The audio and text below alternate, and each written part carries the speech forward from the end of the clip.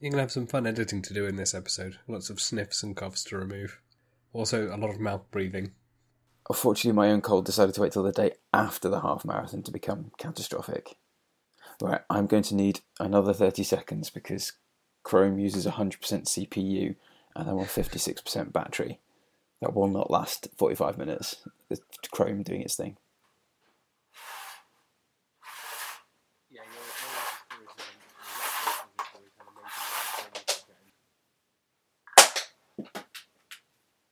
Right, I'm back, this time with mains electricity.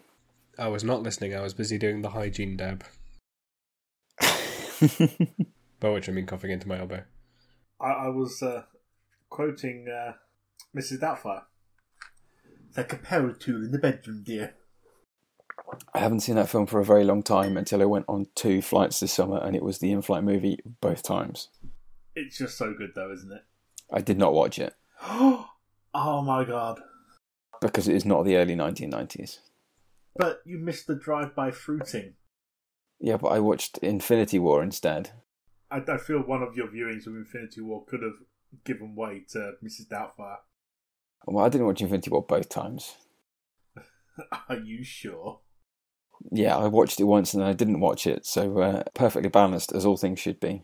I assume this is a joke about the Malthusian thumb that I haven't seen. I think an entire season of Remedial Nerding while you catch up with the 17 or 18 films of the MCU is probably a bit unfair. No, do it! As fun as it would be. After which, Nathan gets a tattoo of the Hulk across his shoulder blades. Just saying Hulk smash. I think of myself as more of a Rocket Raccoon kind of guy. I hope I haven't slandered myself because I don't really know what that means. No, Rocket's awesome. And to be fair, you do seem to be the type that would randomly ask for some guy's prosthetic arm, just for the shits and giggles. The things you could do with that. I'm really trying to think of a way to link this into Sub Rosa, but unless someone's got some really shitty Mills and Boom with Rocket Raccoon in, I'm not really sure I can do it. So let's just go and hit play and regroup after the intro. There is nothing we could come up with that could hold a candle to the atrocity that is this episode. Oh, that's good. That's good. I like it. Right. See you after the theme tune.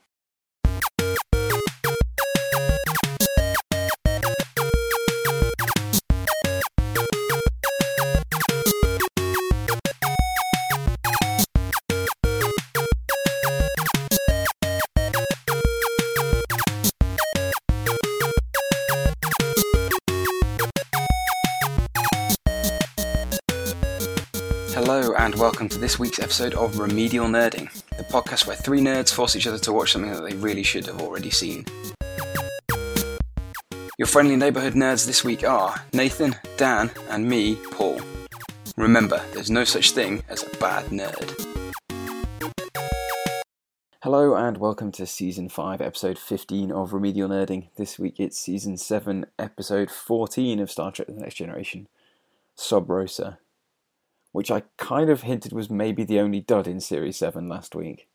On evidence provided by Nathan, I would like to retract my statement. Wait, which one did Nathan think was also a dud? Masks. Is that the one where the holodeck takes over and starts producing like Aztec gods and they have to put on masks and Data goes nuts?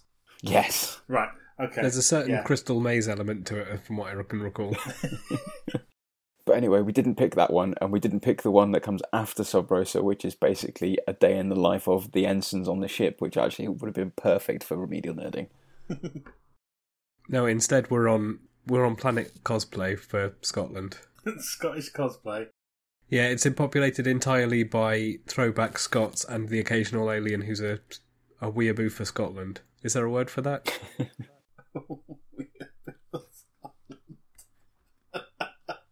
I think, as you pointed out, Nathan, the point where it said, oh, it's so uncannily like Scotland. Oh, it doesn't rain here normally. No, hang on a minute.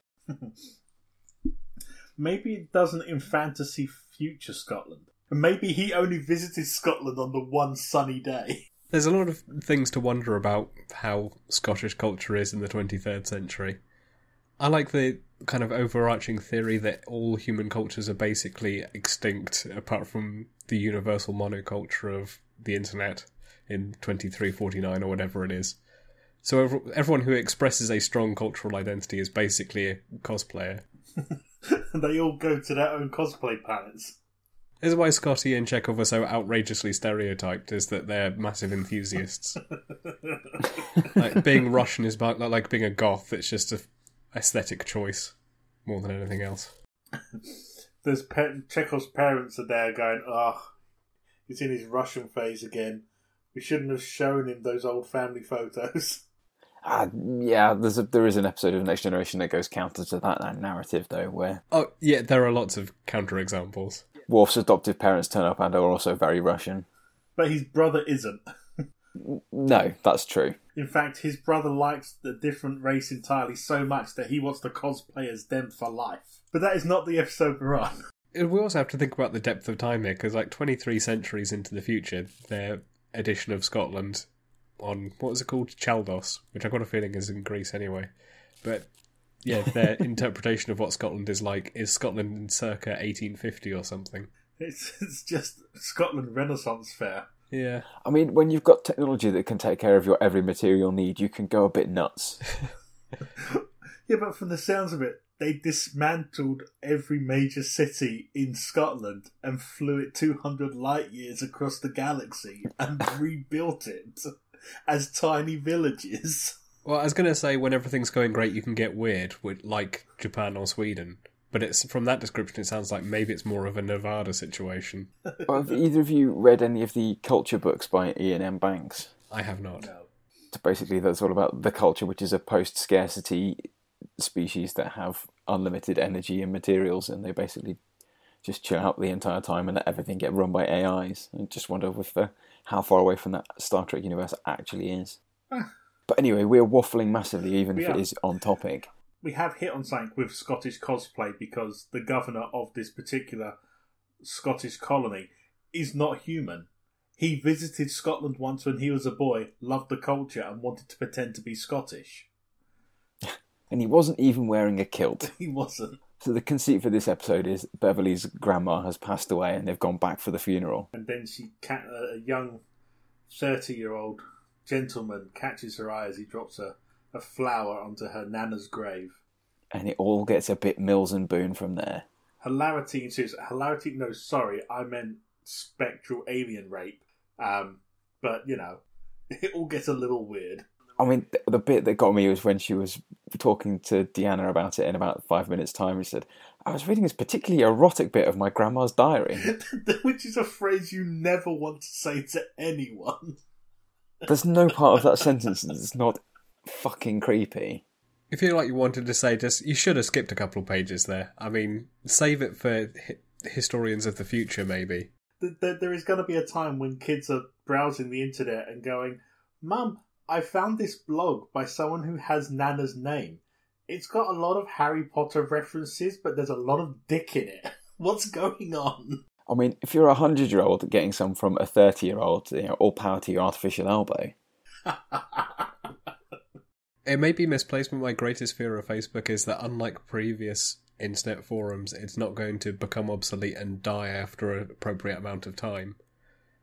And there may actually be a persistent record. I mean, everything that happened on the 2000s version of, the 1990s version of the internet is pretty much unreadable now. So you're just hoping for a new update and for Facebook to go, they don't need this. Or that Mitchell and Webb sketch where someone accidentally drags the internet to the recycle bin and deletes it.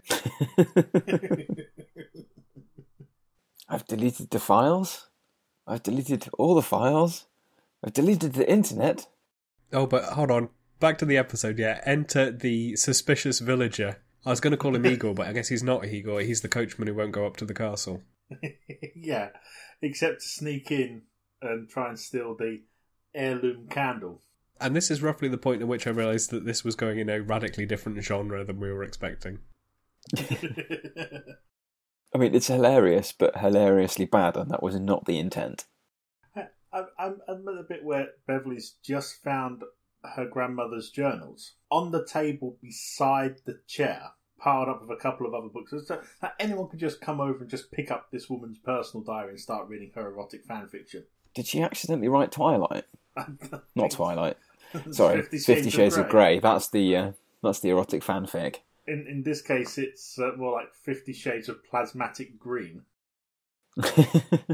As spoiler alert, the lover is actually an energy-based alien that's been siphoning the life out of them in order to stabilise his own being. Managed to hit, just to jump right ahead to the end. That's what's going on. There's a line at the end which is, I don't believe in ghosts and ghosts aren't real, you're just an energy being that has all the properties of ghosts.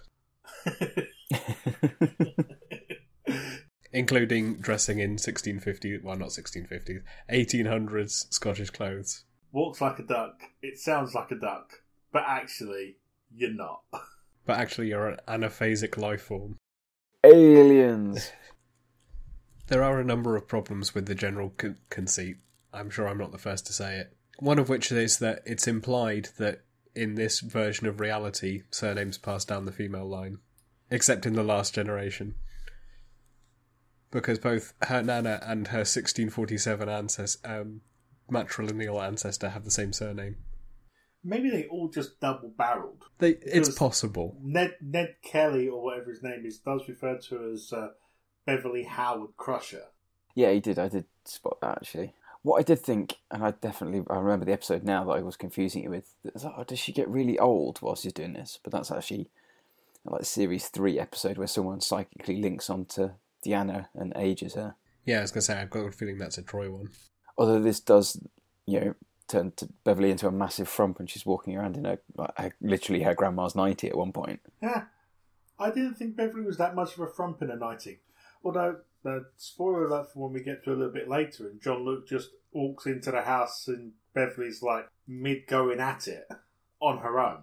Look, I hate to interrupt that train of thought, but I just want to point out that we have just had the moment on screen that gave the only laugh for me in this entire episode, which is where Beverly is recounting Nana at the age of 106 had a 30-year-old boy toy.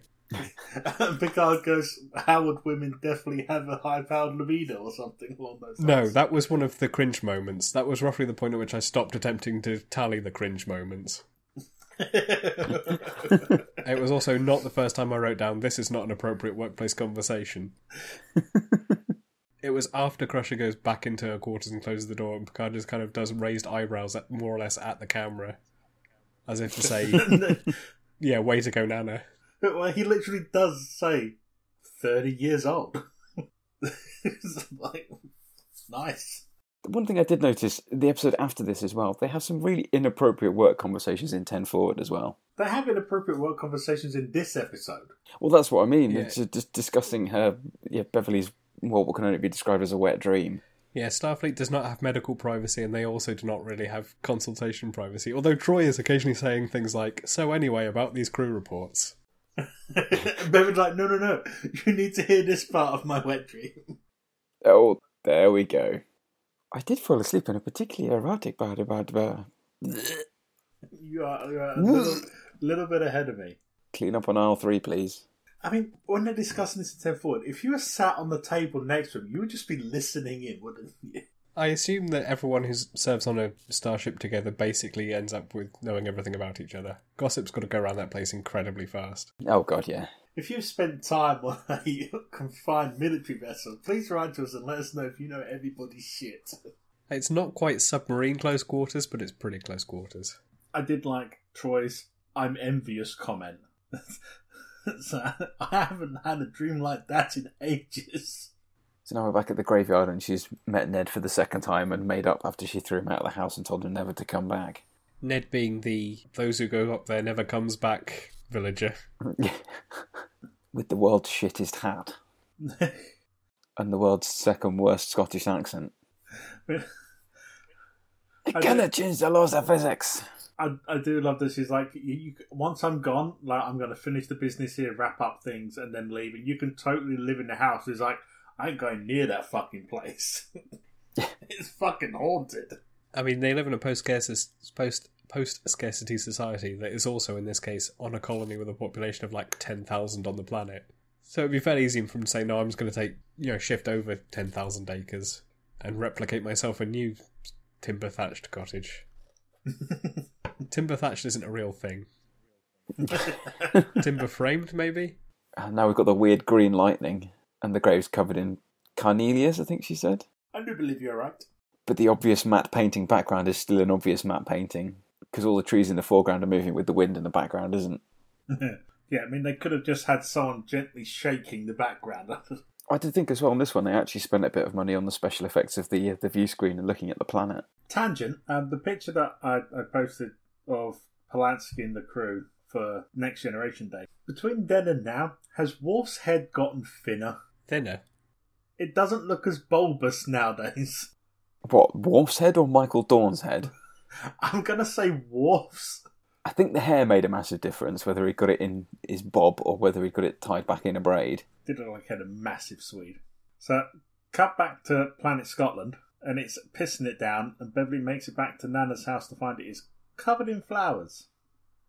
If you go upstairs and there's no corpse on the bed, you're fucked, because the corpse is going to be you. You are the corpse, yeah. And the call was coming from inside the house.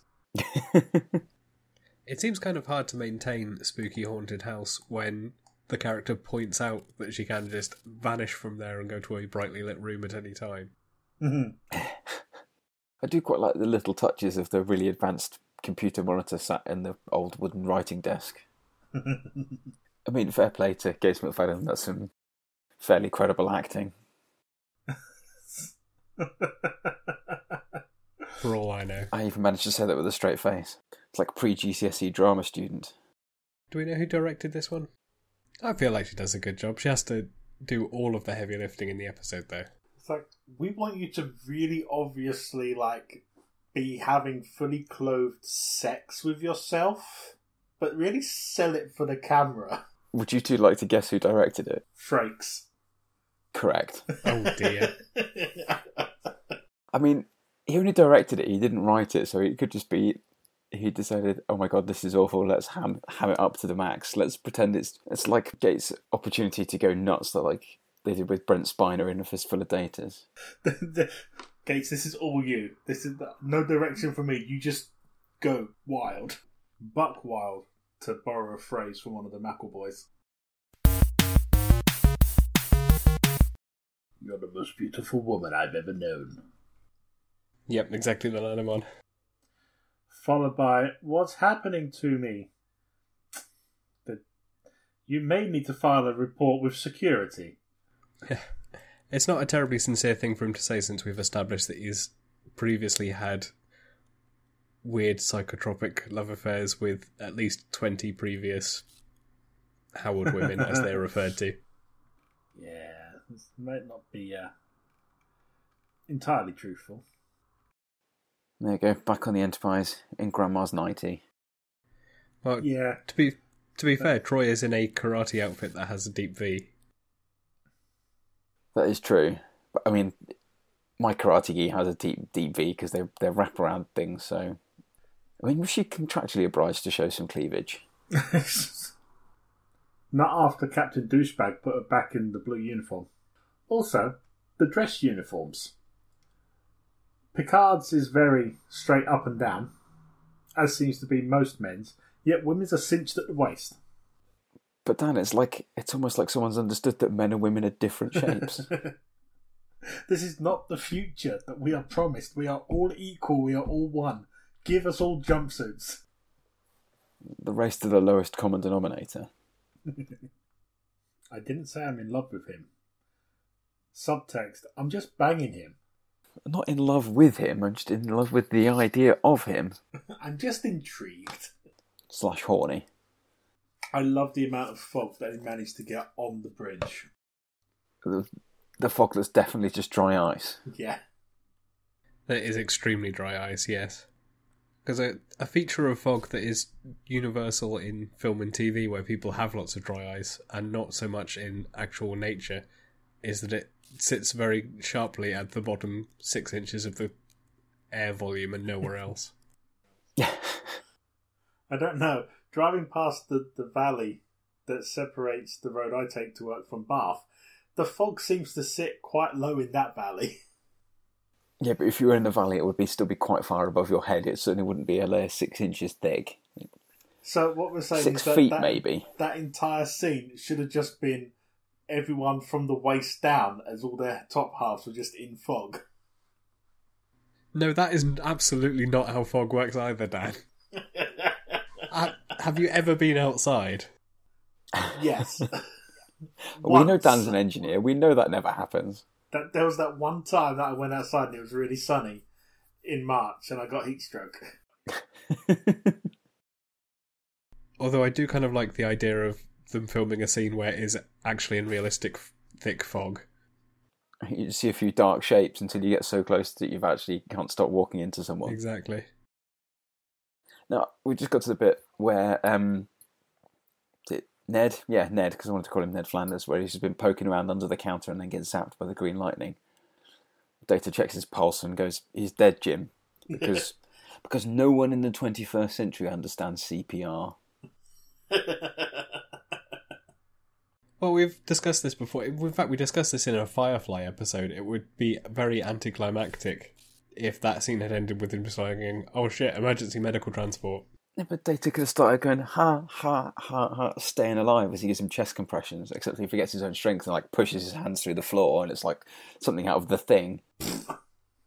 Look, if you want medical accuracy, watch Casualty or Holby City, alright? Yeah, I was going to say it's the B plot, but it's not because it's directly related to the main, but Planet Scotland has a weather control system to make it not too much like Scotland. Except that's also possessed by the ghost. So when Ned, the superstitious villager, is attempting to pull loads of isolinear chips out or something, he gets ghost zapped. Zapped? Slimed. Zapped. I have another problem for you to consider with the incorporeal brain parasite that is also a secret incorporeal brain parasite that is also a hallucinatory lover hereditary plan, which is that he claims to have been passed down from mother to daughter, so we can assume none of them ever only had sons, like for example Beverly does. Maybe they had sons, That's a good they point. just weren't allowed to have the candle. Yeah, but even so, if he doesn't go to male ones, we think it like skips a generation, like it did with Beverly. Well, he only skipped a generation there because Mum was dead, but Nana was alive. Yeah. So he had a period of like a week or something. That was another thing I thought, given how awesome the 24th century is. Beverly's lost her mum and her husband to what are obviously not natural circumstances. She's not had a good run of it. She's either been very unlucky or it's actually a pretty harrowing place to live. Or the bloodline is just due because apparently it's managed to go 800 years without ever having a break in matrilineal descent. I mean, the evil alien claims this, maybe it's false, but then there's a line at the very end which kind of implies it's true because Crusher is saying something like, "Oh yeah, turns out my mitochondria are really tasty," or something. So I was just having a look on the Wikipedia article for this episode. Apparently in 2016 this was voted as the 6th worst episode of Star Trek, full stop. I also looked at that list, yeah. But did you see the see also bit just below it? I did not. So the see also lists 6 episodes. Okay. Night Terrors. Understandable comparison, even though that episode is great. Yeah, Schisms. Can't remember that one. Oh, that's when everyone can't stop... is having difficulty sleeping. And they realise they're being abducted in their sleep by aliens who keep, breaking arms and stuff. Weird. Probably because it's creepy. But then Chain of Command Parts 1 and 2. Don't really get that connection. Yeah. Frame of Mind, which is the one where Riker's been, kidnapped by some aliens who's observing and goes insane. Well, insofar as it's an abusive relationship with an alien, okay, I can see that. Yeah. And Genesis, which is the one where Barclay gets a bit ill and his T cells mutate and turns everyone into weird creatures. It turns Reg into a spider and Troy into a frog. That's probably got to be on the list of generally considered goofy to the max. Although, come to think, I don't know. I feel like this episode is lacking goof. I would put this on a low goof episode. What do we define our axes as? Goof, serious, Good and bad. Simple good as and that. bad. I'd say this is, serious bad.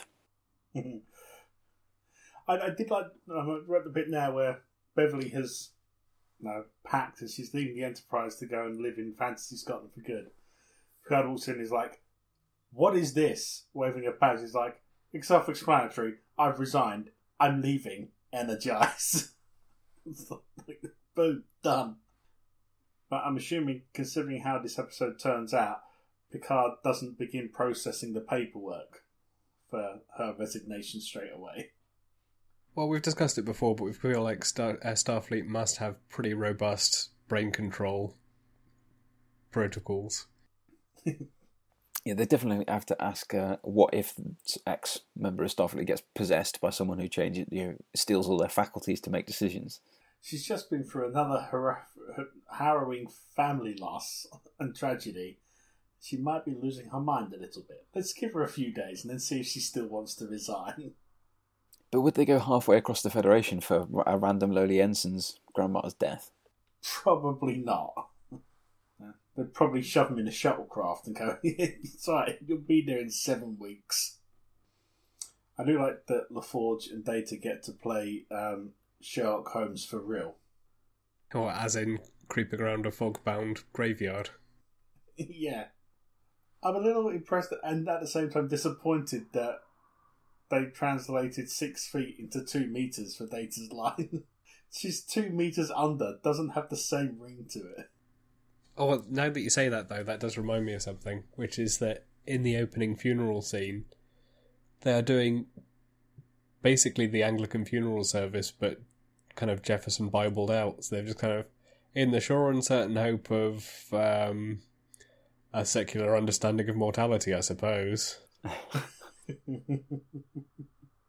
So yes, in the same way that they are no longer certain of a bodily resurrection on the Day of Judgment, they are now 2 meters down as opposed to 6 feet. I'm not sure if that shows that religion still exists in Earth culture in the future, or if Fantasy Roleplay Scotland had fantasy religion because it has a fantasy church. I get the feeling it's the latter because they also do the sign of the cross, which is not something you normally do after an Anglican service. It's probably not the sort of thing you do after a secular service either. There's probably a show Bible out there somewhere that tells us the answer to this question. And probably also several 100,000 page angry forum threads that all got locked. At about 35 minutes into the episode, we get to the parts where you have to start checking to see whether your wife is going to come into the kitchen while you're doing the dishes. You're watching what now? I'm watching family entertainment. This was prime time viewing, damn it. This was on at 6:30 on a weekday. I do like that when Picard's confronting Beverly and he's like, "You've changed the colour of your eyes." And she's like, "Yeah, I got bored with the old colour." Which now implies that changing the colour of your eyes is something really fucking simple and can be done on a whim whenever you get bored. Yeah, Star Trek generally doesn't go in for the kind of transhuman experience. Not a whole lot of sci-fi does, really. I'm a little disappointed in the continuity between needing to tap your comm badge to answer a call and just talking at it. Which is it, man? Which is it? Maybe it depends on whether it's in low power mode. You get to below 20% and you have to manually activate it instead of just having Siri listen to you all the time. It's quite comforting knowing that Geordie and Data are busy Sherlocking it in the background, like you mentioned, Dan. This is why the universe requires nerds. They just kind of get on quietly in the background, and before you know it, someone walks on the stage with an iPhone, and everyone goes, nerds. They're the ones who know how to delete your browser history. Unless, of course, you commit it to paper, and your granddaughter is strangely uninhibited about reading it. Yeah, she didn't think twice about delving into Nana's deepest, darkest thoughts. Do you reckon it's Picard's fake heart that meant he survived the Green Lightning strike? Maybe. Oh yeah, because Picard has turned up. So, may have been confusing earlier when I was saying this was an uncomfortable scene to watch. It is Picard walking into Beverly, ? Masturbating ? And then has an angry conversation with Ghost Christian Grey or whatever he is. Which largely boils down to, are you a ghost? You have to tell me if you are. There's a law that says you have to tell me if you are. Yeah, if you're a ghost and you don't tell me, it's entrapment.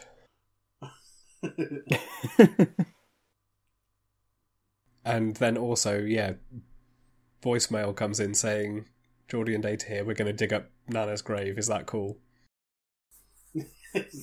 Because I'm down with that, but check with the governor first, but I'm pretty sure he'll be cool with it as well, because he seems pretty chill. And obviously, by dig up, they mean transport. Yeah, transport out of the ground. Which is a lot less effort. The lid's not even glued on. And then Nana wakes up and Ghostbuster zaps Geordie and Data. Yeah, in a notorious scene. Though, hilariously, neither of them seem at all surprised by this until they get shocking grasped. Yeah, there is no, what? I mean, Discovery has established that swear words do still exist in the Star Trek timeline. Although I guess they might have died out in the 70 years between Discovery and TNG. No, because Picard swears in Season 1, admittedly in French, and Data swears in Generations. God damn you, BBC One, how dare you edit that word out? I mean, both times the word used is shit. But having done the creepy grandmother rise from the dead trick, Christian Grey and Beverly are now having their kind of dramatic showdown where she realises that he's been using her for a mitochondria all this time. Bev's soliloquy. Yeah, every Star Trek episode at some point is reliant on having someone explain the premise to the audience, but they normally manage to avoid doing it in the emotional, shouted confrontation at the very end. Yeah. I like that halfway through, like, she destroys the candle, taps Geordie's comm badge, and tells Riker to just shut off all the plasma conduits at the weather station. I'll explain later. And Riker's not even like, new phone, who dis? Didn't you resign? But that's because they've been in space together for 7 years. But Picard's like, look, she's going through some shit. We're just going to give her some time. If she calls, just act like everything's chill. If she calls, make sweeping and drastic changes to a whole planet's atmosphere controls. But it is better than the standard sitcom misunderstanding where they can just go, yeah, trust me, I'll tell you about it in 10 minutes' time.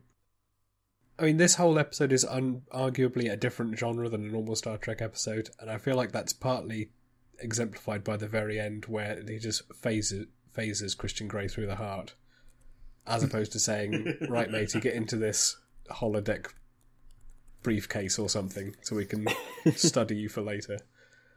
And maybe figure out a way for you to exist without having to get into weird abusive sex dreams. Why does the optionally corporeal life form not just discorporealise when she tries to shoot him? I'm assuming that's because the candle doesn't exist anymore. Yeah, I think she explained that premise that he needs to exist in a plasma-based atmosphere, and that the candle was plasma-based, which I don't understand how it was plasma-based in a candle in the 1800s in Scotland, but we can work that out later.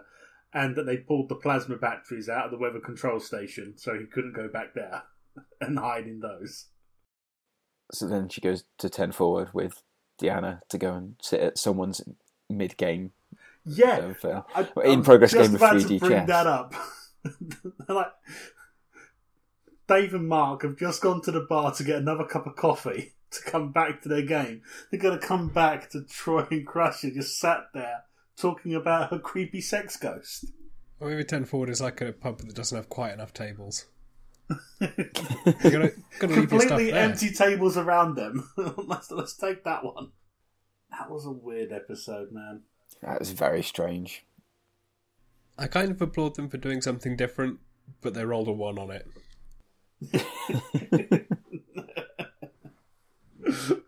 Critical miss. It's in some ways it's not. Maybe it's not a 1 because production-wise, I think it's better than a lot of the season 1 episodes were. Oh, come on! There's no human meat popsicle falling out of a shower. I don't think any of the actors do a terrible job, but there are logic problems run through it, and it's an uncomfortable topic at the best of times, and it's just weird. I feel in retrospect that we probably should have had some guest speakers on for this one. Just for a little bit of a different perspective. I don't know. I think most people's perspective on this is going to be the same. So with that weirdness out of the way, what are we watching next week? Or the week after? Or So next up is All Good Things, parts 1 and 2. Another double bill. And where are we predicting this one to be on the good, bad, cheesy and straight scale? I think there's an element of cheese in the form of Sir Patrick Stewart in old makeup. There is a bit of cheese with that, but then that comes good towards the end when he's rapidly hopping from time frame to time frame. The ironic thing is, Sir Patrick Stewart is now older than Picard was supposed to be in the future timeline, but still looks about as young as he did 31 years ago when the show aired. I remember it being a good one. Yeah, it's pretty good. It's not the best. I mean, it's a Q episode after all, so it's never going to be in the top 10, but I thought it was actually quite a good way to round up the show run. I don't know if this is going to be worth keeping in, but I had a challenge for you. Oh yeah. One way of making that episode better, one way of making it worse. My suggestion for better is that they do like they did with Moriarty and put him on a USB drive. Because that feels a bit more Starfleet than just phasering him and then crying in a graveyard. My suggestion for making it worse is to make the last line of the episode, "Or is he?" And then have some, sinister eyes appear somewhere. Just a little flash of green from Beverly's eyes. Exactly. One last look to camera. Well, one's a trope of Star Trek, one's a trope of, the horror movie. I mean, this was extremely gothic horror trope heavy. Yeah, massively. Maybe they were just running through the list of things that they hadn't done, and they were down to just 3. They're oh, maybe if we do those 2, ghosts and creepy place. I mean, we've done weather, but we could probably tie in some weather as well. Sod it. Just try and tick as many boxes as possible. It's the weird episode trifecta. I don't know how I'm going to sleep after watching that, but I think I'm going to take a double dose of paracetamol and some Sudafed and hope that I can speak and breathe tomorrow. Given that I felt fine for the first 9 hours yesterday, and then spent 2 hours being very hot and sweaty, and the rest of them feeling like shit. Were you also invaded by a green plasma-based ghost? I mean, norovirus is similar. Wait, no, not norovirus. What am I thinking of? The common cold, that's it. Yeah, you mean the one that we've got, and not the one that would involve us being violently ill? At least it's not Ebola. Well, the only saving grace with Ebola is you're not ill for very long. That doesn't make it any better. No, I think that's probably small comfort. Small mercy. This took a really weird fucking tangent. It's gone very dark. I don't know how to dig our way back out of this hole. I think you're just going to have to cut a minute at the end of this. Yeah. Yeah. Yeah, maybe when you mentioned Ebola, I think that's probably the place to stop. Maybe just before there. I'll leave it up to your judgment. Oh, fuck it, I'll make something up. It'll be fine. Right, I'm off to go and sleep in a timber-thatched attic in a windstorm, lit only by candles. This is a rash decision, ill-considered. It's not like Beverly at all. That's it for this week, peeps. Tune in next time for more remedial nerding.